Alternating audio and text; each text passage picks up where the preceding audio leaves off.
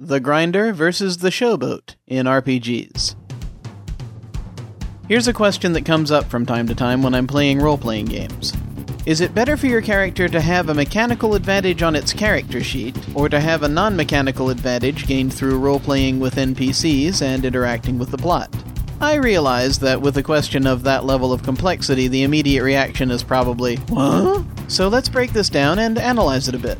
There are a couple of types of gamers that personify the extreme end of each option: the Grinder and the Showboat. 1. The Grinder. In the lingo of MMORPG players, a Grinder is someone who goes out and kills things repeatedly just to get the experience necessary to level up. This term has mutated a little and drifted over to tabletop, where it refers to a player who's only interested in gaining more and more of a mechanical and tactical advantage, and often does so by focusing solely on the hack-and-slash elements of the game. Grinders can be fun to play with if you're not taking the game too seriously. Unfortunately, they can also kill the role-playing element by encouraging the rest of the group to focus solely on the game's tactical or mechanical aspects. Now, some groups are fine with this. If you have a group full of grinders, then there isn't really a problem. If the group is a bit more diverse, however, then having one or more grinders can become more of an issue. If they just keep going on unchecked without considering the rest of the group, they can hog attention and make the game less fun for everyone else. Similarly, if the GM or other players crack down too hard on the grinders in a group, then that means less fun for the grinders, which isn't good either. So when I feel like grinding as a player, I try to keep it reined in enough that it won't stomp all over other players' fun. When I'm running a game with a grinder in it, I try to make sure that there's enough action to satisfy him or her without it getting too ridiculous for the other players. 2. The Showboat. The term showboat, while originally referring to a paddle wheel steamship used as a traveling theater, has also come to mean a person who likes to show off for the sake of attention.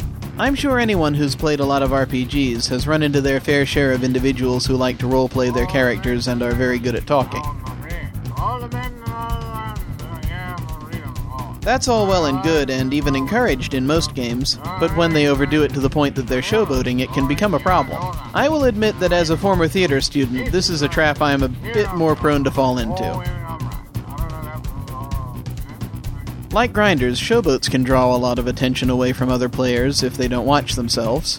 Some will deliberately play their characters to the hilt with the express purpose of hijacking the game's narrative.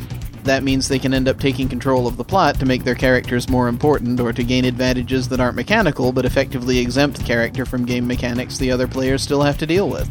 When I feel like I'm starting to show off too much, I try to take it down a notch. These kinds of players can be tough to keep in line, but the important thing for a GM to remember is to keep paying attention to the other players as well as the showboat.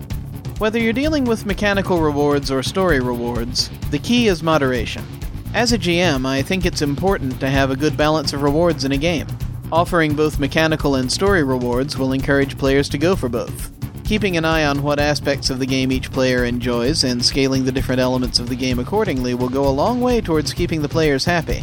As a player, I think that having mechanical advantages on your character sheet is very helpful. After all, it's much cooler when your character's effective, but those advantages always need to line up with the concept you have for the character. That includes how you're going to roleplay him or her. Similarly, gaining power, influence, or other story-based perks through roleplaying is great, but not to the extent that you completely undermine the game's mechanics. So which kind of advantage is better? Neither, or both. It really depends on your playing style. But in my opinion, if you try to set a balance between the two, you'll get a lot more out of the experience, without having to grind or showboat.